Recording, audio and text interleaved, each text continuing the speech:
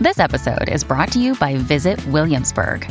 In Williamsburg, Virginia, there's never too much of a good thing. Whether you're a foodie, a golfer, a history buff, a shopaholic, an outdoor enthusiast, or a thrill seeker, you'll find what you came for here and more.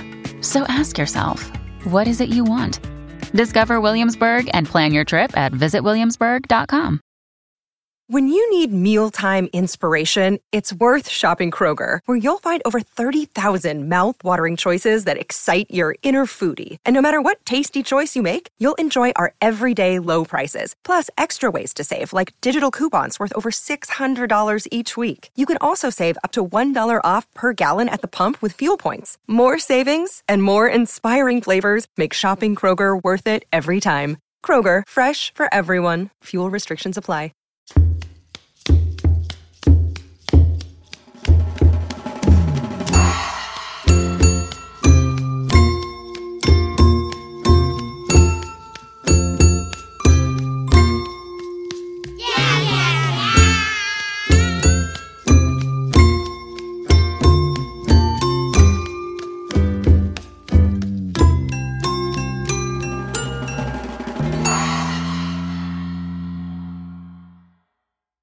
Welcome to I'm a Writer But. My guest today is Sarah Kain Gutowski.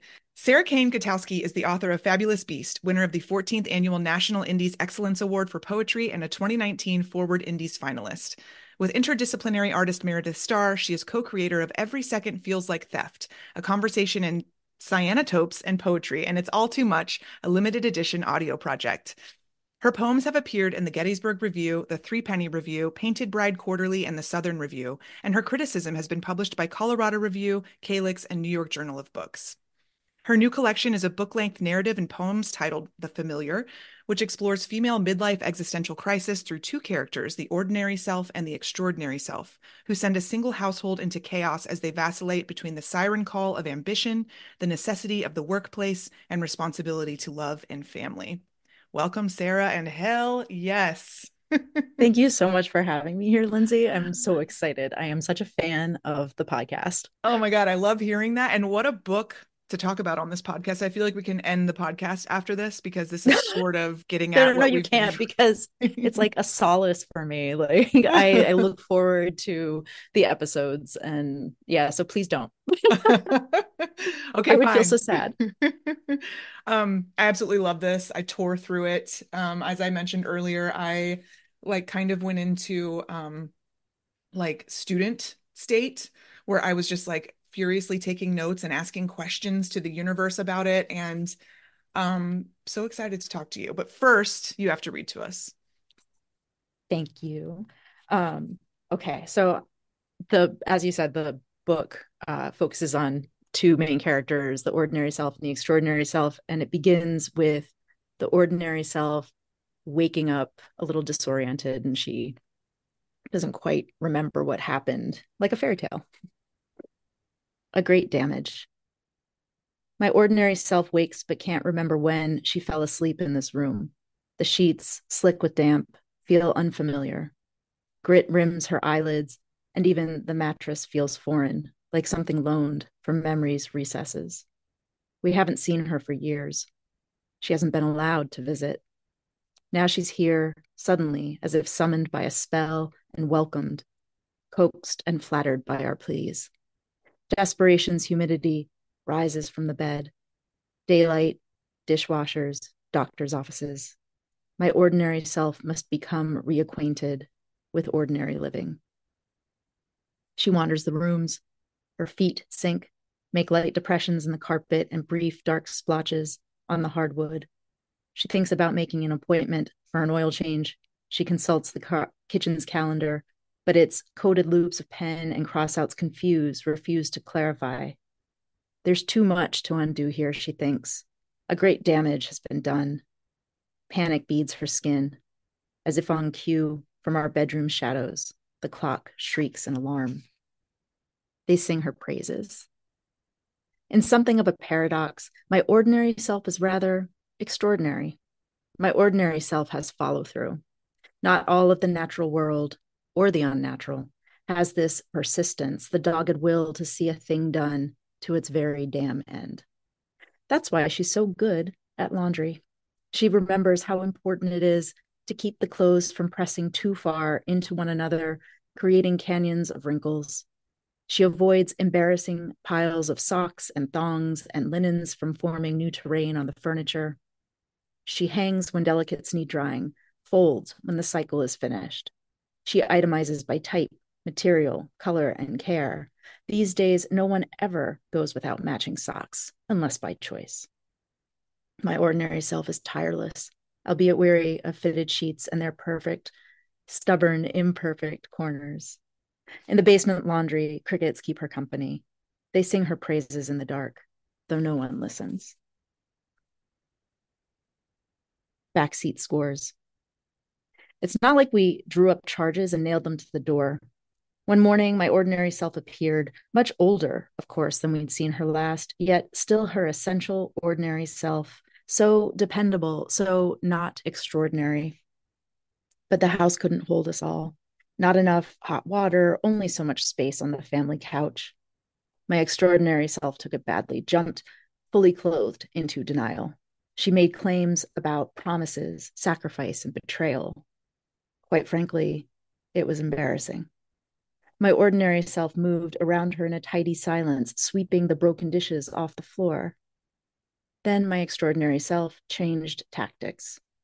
She took the children to a water park, a carnival, and the arcade. Next, she bought 2 sets of crotchless panties and took my husband on long, indulgent car rides.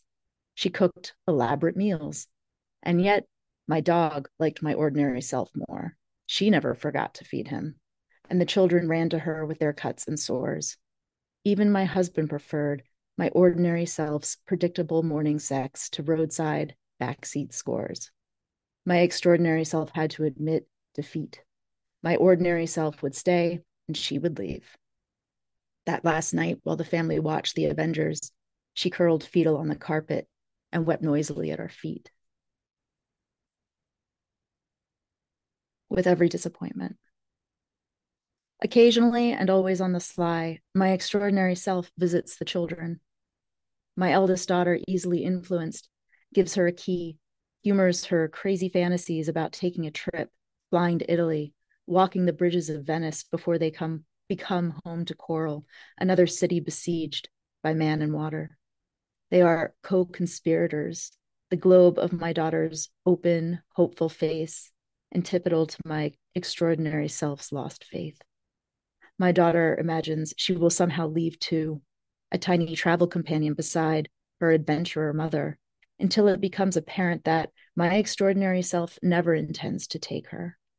You always do this, my daughter sobs. You make promises and then you break them. For once, my extraordinary self is satisfied. This is a gift, she tells my daughter. Be less like me. With every disappointment, grow certain of what you won't become. So eventually, the extraordinary self convinces the husband character to go on the trip to Italy, and they abandon the family. And this takes place in the airport. My heart, not hers, and not hers either. If not for Buffalo Wild Wings and their extra large beers, my husband might have divorced my extraordinary self right at the airport. A man traveling with the least wise version of his wife needs a drink, or 2, or 3, because she will test all of his versions. Perhaps this is where we acknowledge this conceit is not unique, nay, not extraordinary. We all house within our skin and brains another self or 2, whole persons devoted to one aspect of 21st century life with particular, not entirely healthy focus. Because I fought to maintain my own shit show of personalities, I'm not sure which version of my husband sat with that version of myself at the airport bar, eating fried whatever. All I know is that on the plane, afterward, separated from him by rows and crammed between 2 baby boomers who didn't want to share their vacant center seat, my heart burned.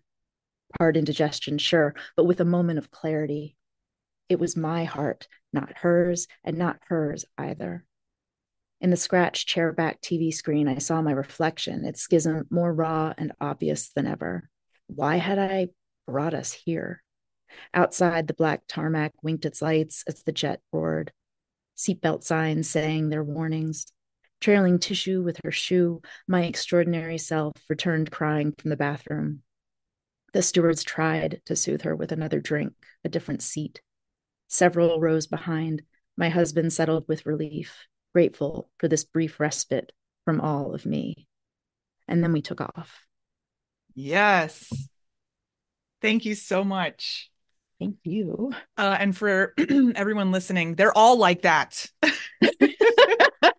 And it follows this narrative, even as it's examining these like these universal things, this compartmentalization that we're all sort of going through. There's a narrative that we're following, that we're following these characters, we're learning more about them. But I don't know. I was so, first of all, I kind of wanted to bring up your general energy. Because when you contacted me to be on the podcast, I don't know, like your energy was so like, I am a badass and I have the chops, and like you need to read this. And I don't know what it was. I could go back and read your email to our listeners, but it was more like, I don't know. There was just, I want to talk to you about how you've cultivated that energy, which like has given you this like ability to market your book so effectively. When you sent me the book, you printed your own, I think you printed your own copy, Yeah. your own bound copy, because it's when is the exact release date? The release date was like 2 days ago, Oh really. my I know. And it's goodness. because they I mean, it got moved around a lot. But Texas Review Press, they're an amazing press, but they are a small publisher Yeah. and they don't print ARCs. So I was like, when I was pitching reviewers or podcasts or whatever, just trying to, because they also don't have a marketing department really. They have like 3 different like full-time staff members who are really doing everything, and then some interns. So I've been trying to do as much of that job I could as myself from the I was trying to do as much of it as I could myself. And I mean, it does take a certain belief in your book to put yourself out there like that. And I think because I'm making fun of myself through the whole book, like it was a lot easier to do that. It's like you have to read this thing. I'm just really mean to myself. Um, but it also just, I think because I've been having conversations with other women who are my peers, like the same age, anywhere between like 40 and 50, but maybe even at like going 35 to 55, just in it, like somewhere from like Gen X to elder millennial. It's just everybody's kind of having this moment where they're like, this is not what I was promised. And Yeah. also I need to be resourceful and I need to be like, and just suck it up because, okay, so I didn't get what I was promised. But Yeah. so part of that has helped with like the marketing part of it, is that like I kind of believe that reading about your own experience, because I've taken that from other authors, like it's so valuable. So is this book like the most important issue right now? No, but I know it's going to speak to like some very specific people Yes. out there. And Yeah. yeah, and I think like that argument of like, well, it's not about like the migrant crisis, it's not about Gaza, so we shouldn't. I think like being able to feel seen like that by something like this allows you to feel stronger for those Yeah, other things. But that's a that's true. whole other conversation. But Yes. I was so taken by your ability to because that's I'm going to finish a sentence. Your ability to market yourself, because that is a skill that I think writers don't understand, that it's okay for us to have.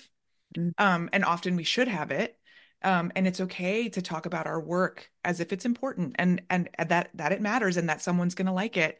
And I felt like that came from what spoke to me from that was that came from your like experience of just being a writer for however long Mm. you've been a writer, and like facing yourself again and again and again, which being a writer forces you to do as you're trying to get these things out there, getting people to read them, getting people to connect with them, getting things onto the page.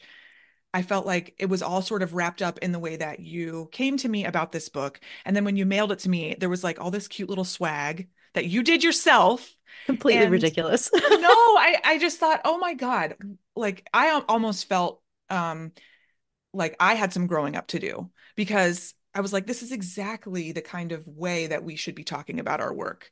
And we should be, like not that people should be, everyone should be doing that or whatever, but that it's okay to accept that you can talk about your book as a commodity, as something you want people to experience, and that you understand how to market it. I just felt so impressed by that because that's something that I think I didn't understand I needed to be good at, or that I needed to know about, or that like there's some part of me that's like, you can't talk about your book in a positive way. Like people are going to think you're an asshole, but it's not true at all. Actually, No. it really helps, like it made me feel like I was in good hands from the get-go. Oh, well, thank you. I mean, like that, and you should be talking about Hot Springs Drive because it's amazing. Thank you. It's so beautiful. The prose is really Thank gorgeous, you. and I love the structure. Its episodic structure, I think, is, I think also because I've been listening to the podcast for quite a while, like I know a little bit about how you wrote it, so Yep. it felt to me like completely manageable and of that time too, which Yes. felt so appropriate for the content of the book too, because these are mothers and they are, stuck in the drudgery of the everyday. And so, I mean, if they were going to be writing books, this is how they would do it in their car, 15 minutes at Yes. a time, getting out like the 500 words at a time, or just whatever they could. So I feel like the book is really special for that. And so yeah, hell yeah, you should be singing its praises. And I'll try. Would you say Jackie is the extraordinary self turned toxic yes. and Teresa's the ordinary self? Yes, 100%. And who's the inevitable self? I love that we get the I inevitable self know. at the end. It's such a delight. Um, well, I mean, let's talk about the origin of this book because I feel like, you mentioned that it's you making fun of yourself and you kind of being mean to yourself, but that is not easy to do. And, I've read a couple times or heard somewhere that um uh that this phase of a woman's life is like a second adolescence or a second puberty, Mhm. right? Like, and you're sort of like getting to know yourself as your body's changing in all these ways, which starts probably in your 30s and ends, it can start in your 30s and end in your 50s, Does it end? or it doesn't end, I right? know. And I feel like especially as someone who's trying to make something and trying to communicate with art, like you are, and you're a parent, right? There become these selves. Yeah. And like I find myself compartmentalizing. I don't want to show my kids my feral self because they don't have the ability to understand it yet. Yeah. Um, it just might seem like, is mom like losing it? Like what's mom doing? Like, or like I almost don't want them to think about me at all. I don't know. Right. What got you to think about yourselves in this way? Well, so I guess it was around like 2018 because it was pre-pandemic, and I was having, I suppose, like the beginning of my own little midlife crisis where I had reached a point in my career. Things were happening where I teach at a community college, and things were happening. Um, it was the direction of the college was not what I had signed up for when I first began teaching, which is going to happen. But I mean, I had applied for sabbatical like 4 times or something and been denied. And it was part of a process where like it used to be that like every 7 years you could apply for sabbatical and you would be able to take a semester to work on a project. And it's like the thing that is, it's like the carrot that is kind of dangled after you go through the hoops of tenure and promotion. And it's like, okay, so now that you've gone through those things, um, we want you to continue doing a good job. So every 7 years, you'll get to take a break and work on the things that matter to you because otherwise, like they don't really care about your publications, and they don't really care about your art that you're making. And I mean, that's just I teach at a community college. We are about teaching, and teaching the students. But that part of art making, like it took me a while to adopt the title because it is rather pretentious, but like I see myself as a teaching artist, and it's like the way that I'm a good effective teacher is to talk about the way I make my own art and then convey that to a younger student who then is going to say, oh, okay, I this is the way I might do it too. These are some of the tools I might have, and like I think there's something of value in that. And but like I wasn't getting time to write. I was burned out on committee work and teaching itself. Because I mean, as much as I like my students, like you need a break from the teaching in order to continue to like your students. So I told all of the committees I was on that I was stepping off them. And I said, I haven't been given the time to write, so I'm going to take the time to write.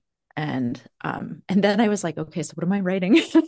And I started I mean, also at that time I was like looking around at my house, and we had lived there for maybe like 10 years at that point. And so it's beginning to show like wear and tear. And we have 3 kids in this very small cape. And we had 2 dogs at the time. Now we have 3.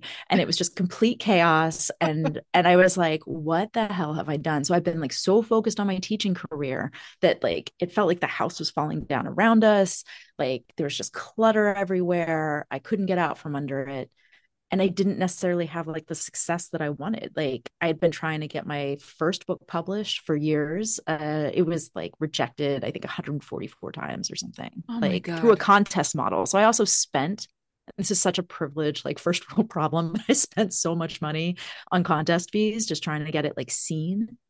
Um, and so it was basically like, fuck you to the writing world, fuck you to the academic world. And I'm going to sit and like, I'm just going to actually enjoy writing for a while. But then I was like really focused on that. Like, okay, so all of my efforts to become this like teaching artist or professor who is, worth something, like they all ended up being like crap as far as I was concerned, and that's the extraordinary self. It's like, oh, good. Look at where all that ambition got you.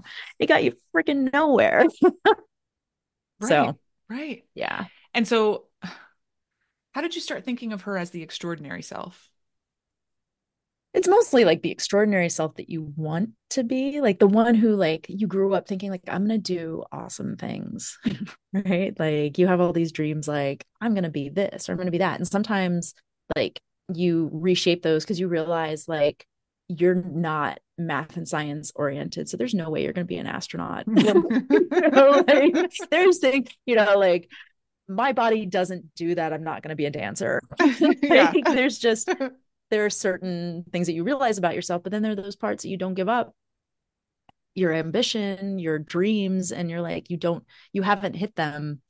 And that's the extraordinary self for me, like that part of me. And she keeps popping up. I mean, right now I'm like doing a little mini, as much as a poet can do a book tour, I'm doing a book tour. And it's you know, like I was just I was in Virginia. I live in New York, and I was in Virginia, and I was there for like this art opening of an exhibit that some of my poems are in. And I completely forgot to tell my husband, remind my daughter about a birthday party she had been invited Oh. to. And that poor little thing, like she was getting a text from her friend later on that was like, are you still coming? And I was like, and then Oh. she's texting me, and I'm like, oh my God. Like I felt like such a shit. That like that's my extraordinary self. Like that's where she got us. Like she's so interested in the career and the publishing and the having a poem in an art exhibit that she's like forgotten about the kid's birthday party. I relate to that so much because I'm just coming out of the phase that you're probably in right now, where you are constantly thinking about yourself and your art and how people are receiving it and if you're doing enough, and like looking around and like thinking like, well, why don't I have that? Or, and so like there was like an intense 3-month period where I was like, obsessed with the numbers and obsessed with every, like, and then because those things are never satisfactory, um, or like the way my brain works, I don't allow them to be satisfactory except for Mm-hmm. in very brief moments. Um, it was affecting then how I'm looking at everything else in my life. And we've been in my house for 11 years. The paint is peeling. We've had it painted. It's peeling again. Mm-hmm. Like there's just like chips in the wall, like there's handprints everywhere, like and you start to pile that failure on as well. And so it's like, well, I wasn't as successful with my book as I thought I was going to be. Mm. So huge failure. What an idiot. What am I No. doing? Why can't I appreciate these beautiful children as much as I Yeah. should? Mm-hmm. And like and I it just like it's a constant, and I'm just coming out of it finally. I'm just coming out of that like self-obsession, thankfully. Um Mm-hmm. and that like mind warping, and kind of able to sort of be back in the moment. But it really does feel like there's this other self, and I guess it's my extraordinary self, who just like shoves everyone else out of the way. And I can feel myself fighting that, like constantly struggling against that. um I don't think that the extraordinary self has to be all toxic, right? Like I do think No. like those are the things. Like I did ask, I had a question. Let me go back to my fugue state questions. The question I had was, is the extraordinary self youth, or not youth, but the sort of vigor and verve that youth takes for granted, and is middle age a welcoming back of that stuff, the way children aren't aware of the fact that they will one day want to attract a lover so they can just play in the dirt and be loud and pick their nose openly? Is the extraordinary self that sort of freedom which can't exist within the context of responsibility, or can it? I know. Well, I guess that's what I'm still trying. Yes, I think the answer is yes. By the time we get to the end of the book and the inevitable self, it's Yeah. like the extraordinary self has to be there. And that's also, I mean, you know, they attempt to off the extraordinary self in the Yeah. Yeah. book. But the In this extraordinary like, self is like, okay, yeah, we should do this. yeah, This is she's like right. nothing else is working. So I guess, and Yeah. like she's a failure at that too. Um, and but like I think that's the thing is that like that also what was happening for me was that as I was writing the poems too, I was writing the poems, which is part of my ambition, part of my calling that is separate from like the calling of having children or the calling of like wanting to have a partnership that is satisfying and, a life with my husband. And like the, so I was realizing, I was trying to focus more on the house and like just be like, forget it, forget publishing, forget all this stuff. And then my book was picked up by a publisher. My first book was picked up, and I was like, of course, like I was over the moon, excited.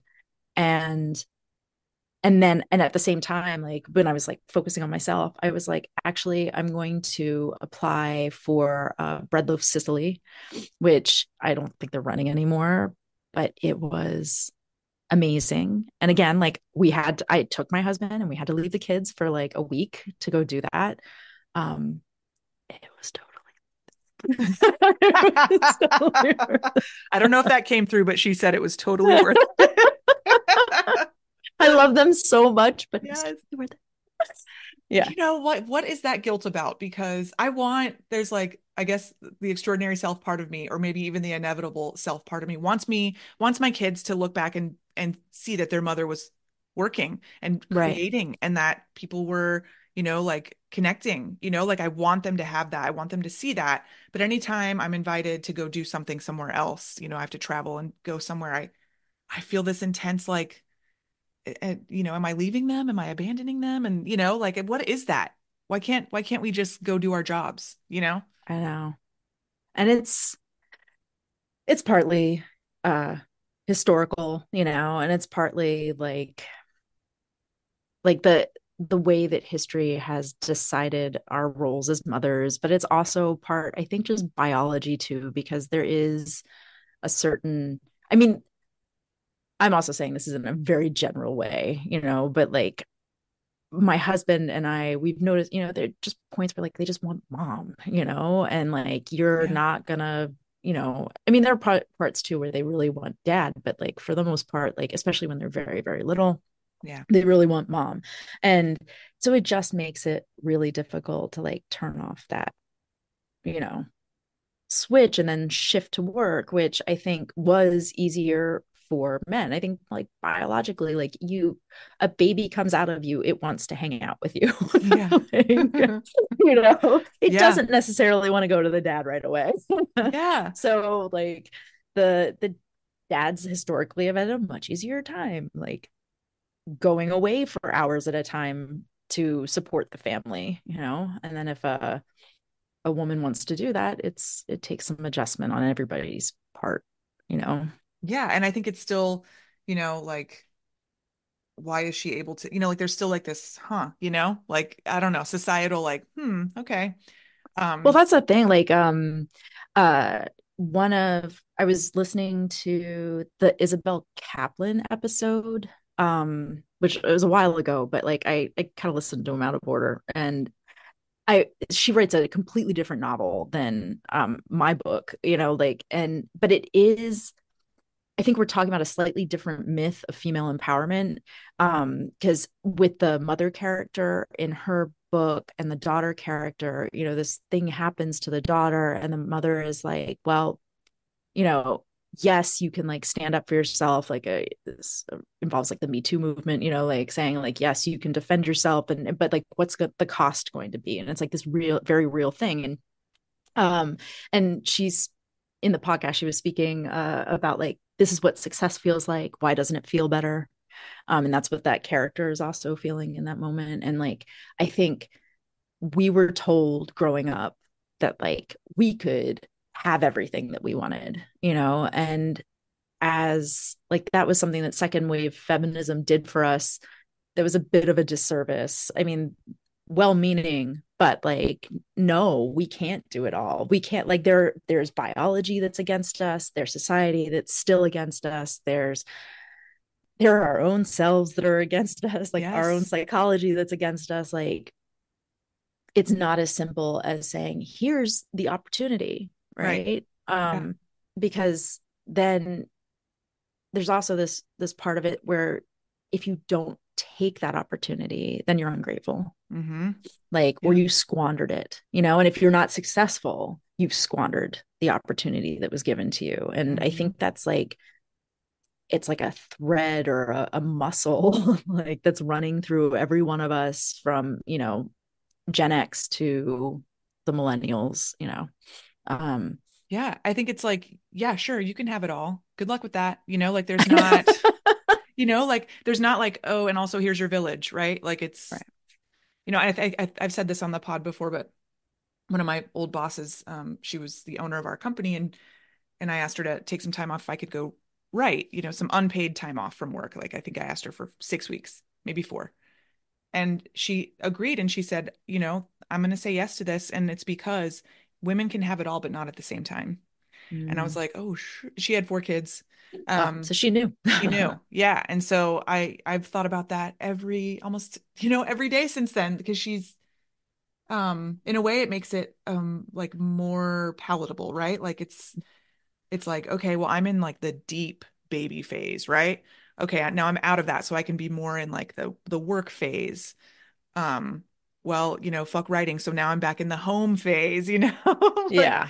it's it makes sense that we've this group of people that you're talking about, the elder millennials to Gen X have fractured into these selves.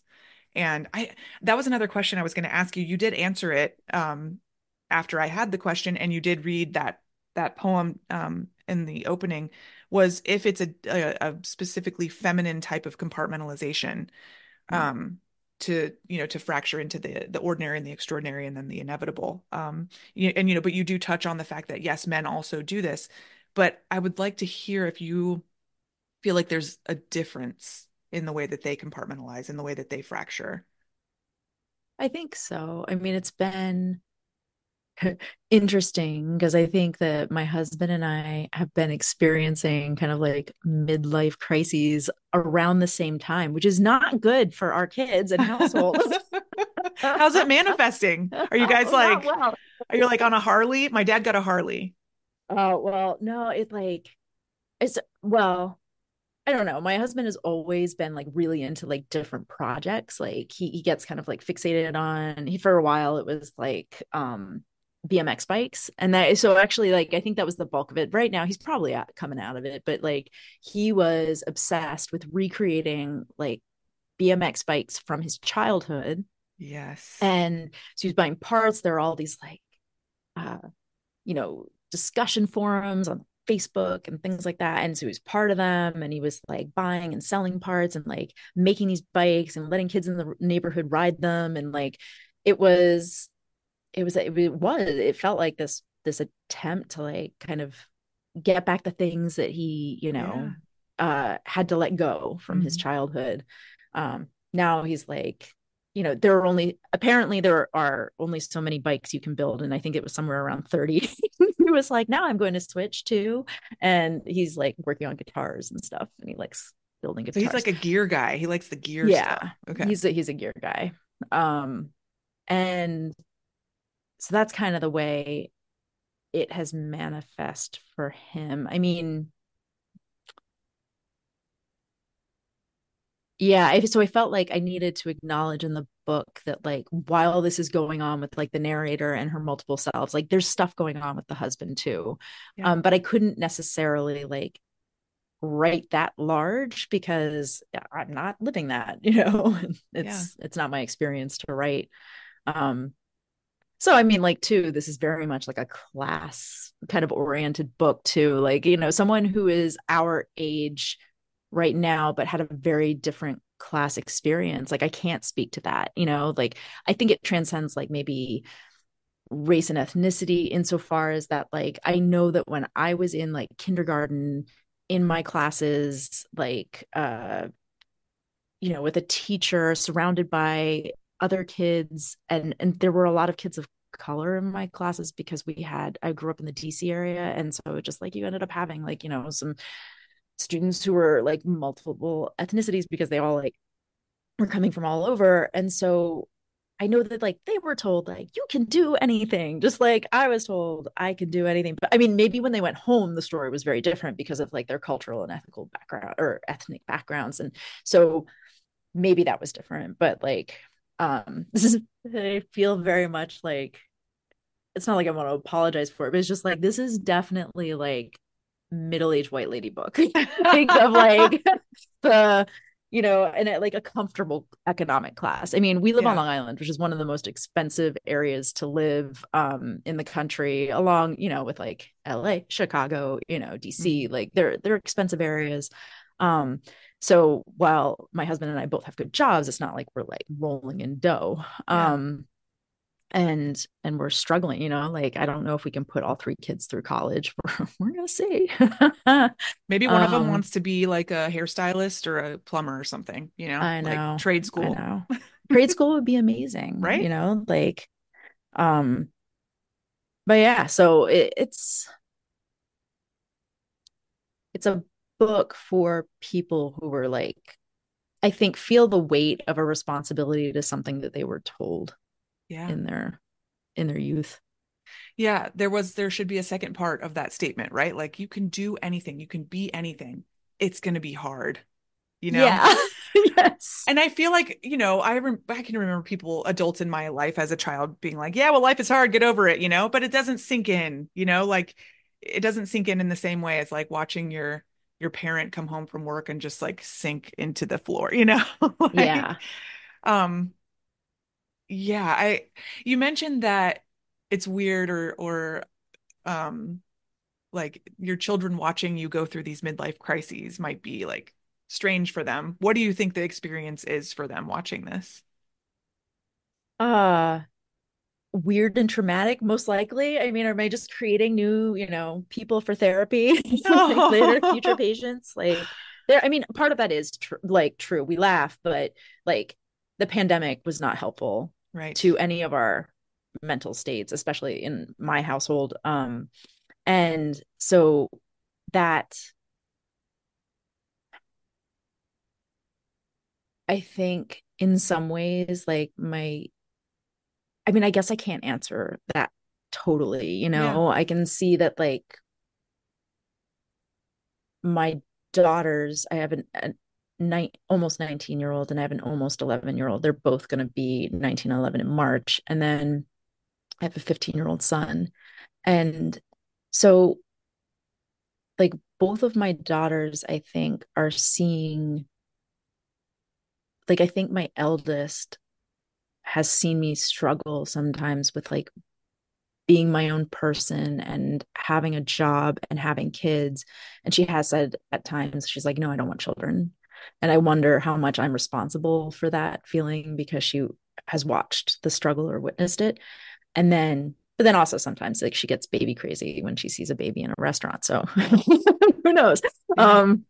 But and then my youngest, like, she's really young, and in some ways like the 11-year-olds were really that their age group was really resilient during the pandemic, and I My felt son is like 11. they Hmm. okay, yeah, Yeah. I watched them, like, it felt like they did super well Hmm. through the pandemic, but then yeah, so I don't know yet. I know, Yeah. like I hope that whatever I'm doing doesn't dissuade them from doing the things that they want Yeah. to pursue, Yeah. you know. But I guess like if they were to ask me, I would say, well, yeah, so here are the things you got to think about. Yeah. you know. Right. And then you got to wonder, are they going to listen? Like, are they I going to hear know. it coming from me, their mother? Right. And they might not, They might not. And, there's so many things I can think back on when my mom was leveling with me. And I think back on them now and I'm like, oh my God, she was leveling with me. Like, oh, I'm so grateful for that. Like she was Yeah. just like taking me by the shoulders and being like, listen, kid. Um, it's funny that your daughter says that she doesn't want kids. My 5-year-old daughter has said that since she was 3. Like, Oh my I'm not having gosh. kids. No, never, never having kids, never. And I thought the same thing. Oh my God, she's seen like the chaos of our lives Hmm. and she's seen me maybe not handle it as well as I could, or she's, like I try to be very even with them, but maybe I'm failing and she's seeing that and it looks terrible to her and she's miserable and our house is sad. But recently she's been like, I'm never having kids, but mom, can you have 20 more kids? Because I want more kids in our house. And so I'm like, oh, it has nothing to do with our family. She wants more chaos. If anything, she wants, No. Well, the like, the last one is always the chaos monster. oh, she is feral. She is absolutely Yes. feral. She just whirls through the And house. and they're Um, so smart because they're picking yes, up everything from everybody else, yes, like, I mean, not like, oh, my kid's so smart and wonderful, but like this is like scary how much they pick up and absorb. Like, it's kind of terrifying. for her, I feel like she picks it up and she's so little that sometimes she doesn't understand when things are sarcasm Oh, okay. or things are not actually, like maybe someone's tone of voice makes it sound like it's a big deal, but it's actually not a big deal at all. So I feel like she carries these little like anxieties around and sometimes she'll be like, Mom, like, and ask me a question like very quietly behind her hand. And I realize, oh, Oh, you're so capable. She's been walking up and down the stairs by herself since she was 18 months old. My boys were never like that. And she seems so capable, but she still doesn't have the yeah. chops and the life experience to understand things. I don't know. I feel like we try not to do the things our parents did to us, and then we do other things instead. Yeah. you I know? mean, that's exactly it. You think Yeah. like I think you try to do the opposite of whatever, didn't work out for your family growing up. And then sometimes you find out like you're doing the exact thing. Yeah, Like, and that's disappointing and depressing, but at least you acknowledge it, exactly. like, because I do think, I mean, we've been talking about like with mental health issues, and they say like, well, does like anxiety and depression run in your family? And I'm like, well, like possibly, like I think like I can see aspects of that in like maybe my parents, but like their generation never went to therapy, like they never sought mental health experts, and then their grandparents beyond, like it's like I remember my or their parents beyond, like I can remember my grandparents and think like, oh, like maybe I get this from Yeah, that person, but like you don't know because like they were just getting through totally. World War II. They didn't care. They had a like a gin and tonic and that, that's what they did. And they Right. had another one and another one. And I think about like when I was a kid, the anxiety that I felt, it was kind of like you got to, get over it. Like Yeah. snap out of it, get it together. And that's just the tools that that generation had to deal with what looked like Mhm. maybe behavioral problems or, just like being annoying. And Yeah. I'm so happy to see that in my children's generation, not only at home, but like at school, when there's behavioral issues in the classroom, they look at it in a much different way. Like how can we support this kid who's learning the tools to deal with whatever, anxiety, disappointment, whatever it is. Um, so we are getting better in those ways. Um, and I try to treat those things at home differently than they were treated in my home growing up. No Hmm. shade to my parents, they were doing what they thought was best, but Yeah. like it's just different. It's just it's wild how we've evolved. I know. And I mean, we might also like, I since the pandemic, I've been thinking so much about like the resilience question. And like, there is a point too where like, if we honor and respect like every tiny little feeling, then it becomes too much, right? Right. Like, and then you can't, because there is like, you can't function in the world if you're honoring and protecting like every little feeling that you have. Yes. Like, the world will eat you up. Yes. So, how do you broker like the right balance between saying, okay, your feelings are genuine and you should have them, but also you got to move on. Like, we can't Yes. cry over tying our shoes. Or we It's can, but just we not still have going to to tie work. our shoes. Right. Okay. Like Yes. Like, go ahead and have the cry, but get the shoes tied now and get in the car.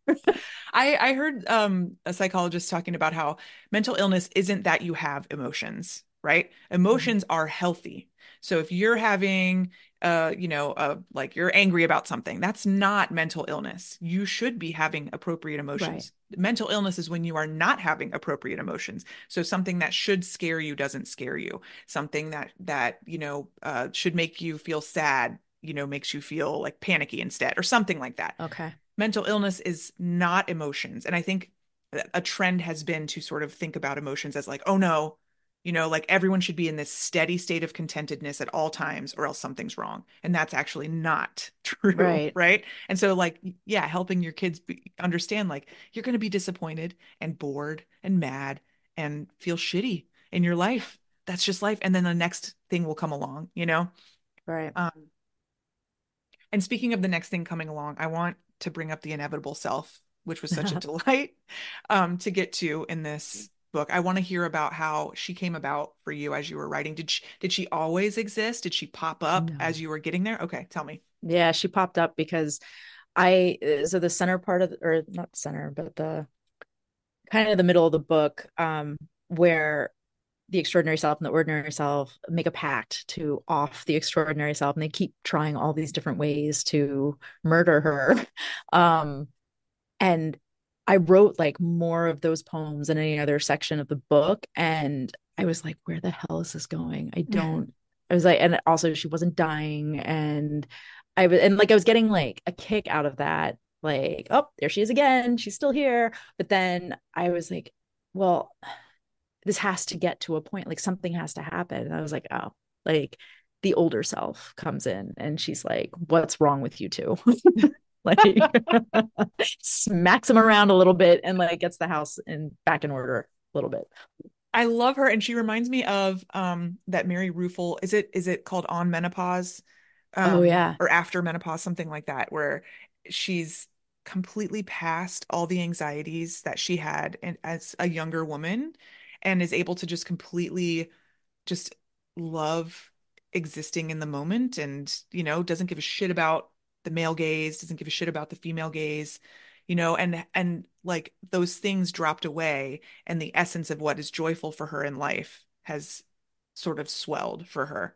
And that's how I Yeah. thought of the inevitable self, was just like, Thanks.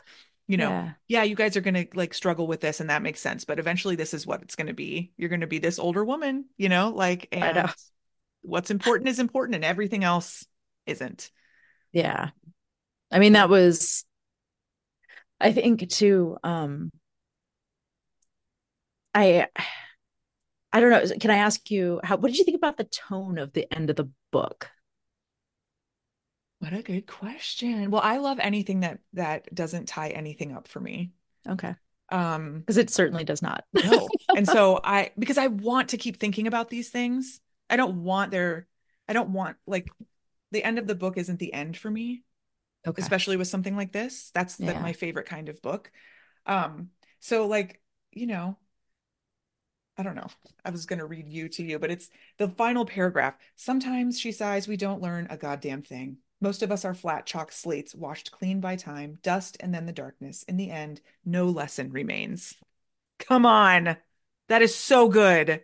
Well, I felt like also it's so depressing. That's why I was asking you, because I was like, oh God, what did I just do? But I was also like, no, that's the end. That's the end. And That's the I end. wasn't so much depressed by it as just like it's a reiteration of like what remains, right? Like what and that answer might be different for everyone reading it. You know, like Okay. we can learn these things. We certainly learned things in puberty. We certainly learned them as we became young women. And then sometimes those things have to be relearned. Sometimes they Hmm. don't make sense anymore and we have to learn a new thing. And it's like, yeah, that makes so much sense to me, you know? Okay. And I just want to keep thinking about it. I just, you know, like I get the feeling, I totally understand the feeling of like, oh shit, I'm a downer. Like I didn't mean to be that, you know, like Oops, I'm a sorry. delight. I'm actually a nice person, okay? Goodreads reviewers, but I don't know. Darkness is meaningful to me. Hmm. It's important, I think, especially as women, for us to talk about that, Yeah. and especially in aging. And there's a lot of light here too. Um, so no, I wasn't, I don't know. And I'm sure that's different for every reader, which is the delight of a book like this, because they're Thank going to you. find themselves in lots of different ways, you know. I hope so. But it's published by the University of Texas Press, Or right? it's not University of Texas, it's Texas Review Press. It's the Texas. University Press of Sam Houston University. Okay, so I They totally messed changed that their up. name. It was Texas Review Press, and then they changed Oh the yeah, name TRP. to like Yep. TRP, the University Press of SHSU, which is Sam Houston State University, Awesome. which is a What mouthful. was it But like getting this to them, getting them to take it? What was that like? oh, they published my first book, which is a collection of poems that also deals with motherhood and is also weird. It examines motherhood and voice and autonomy through the lens of like uh fable, fairy tale, and myth.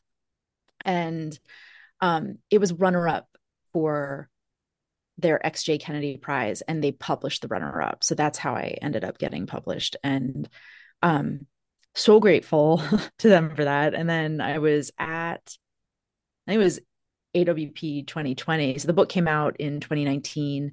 And by that point, I knew I had this book. I wanted to sit with it a while and edit the poems and figure out like the narrative and what needed to be cut and what could stay.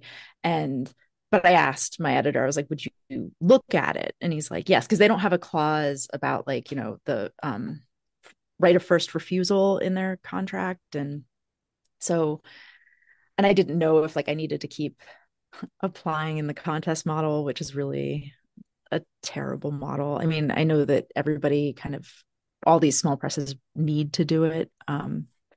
We have lost all of our wealthy benefactors Yeah. who supported us in the arts. So, um, so they looked at it, and they actually looked at two manuscripts, because I have this other manuscript that is an art book with Meredith Starr. So it's cyanotypes, these beautiful dark blue pieces of photographic art, and they're combined with poems. And we created it during the pandemic. It was like a kind of call and response.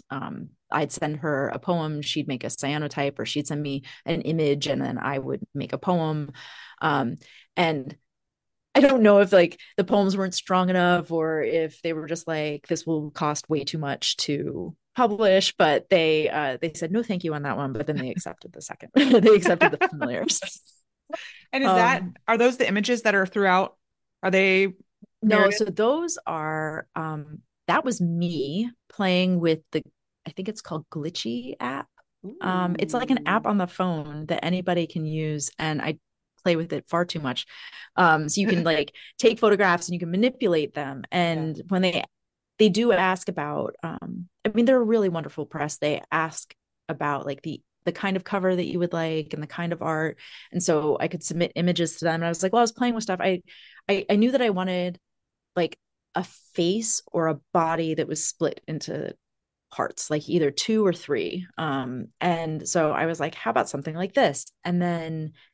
And I gave them like a bunch of images in a Google Drive, but I also looked at like, artists I found on Instagram, and I sent them those suggestions too. And then they came back with this cover, and I was like, oh, well, that's kind of fun. Like, so they're all my photos that I was messing around with and all the things that I sent them. Are they And then all they selfies? put them, yes. Because they're hot, okay? They are sexy. I know, Another they're reason ridiculous. for people to get this book. But I was so excited when I saw it, when I got the I love this one. oh, thank you. Yeah, that's like my Hunter S. Thompson one. Yes. Like, yes. It's very I'm speaking of the image that's across from her. Terror is palpable for our readers who definitely have this book. I mean, listeners.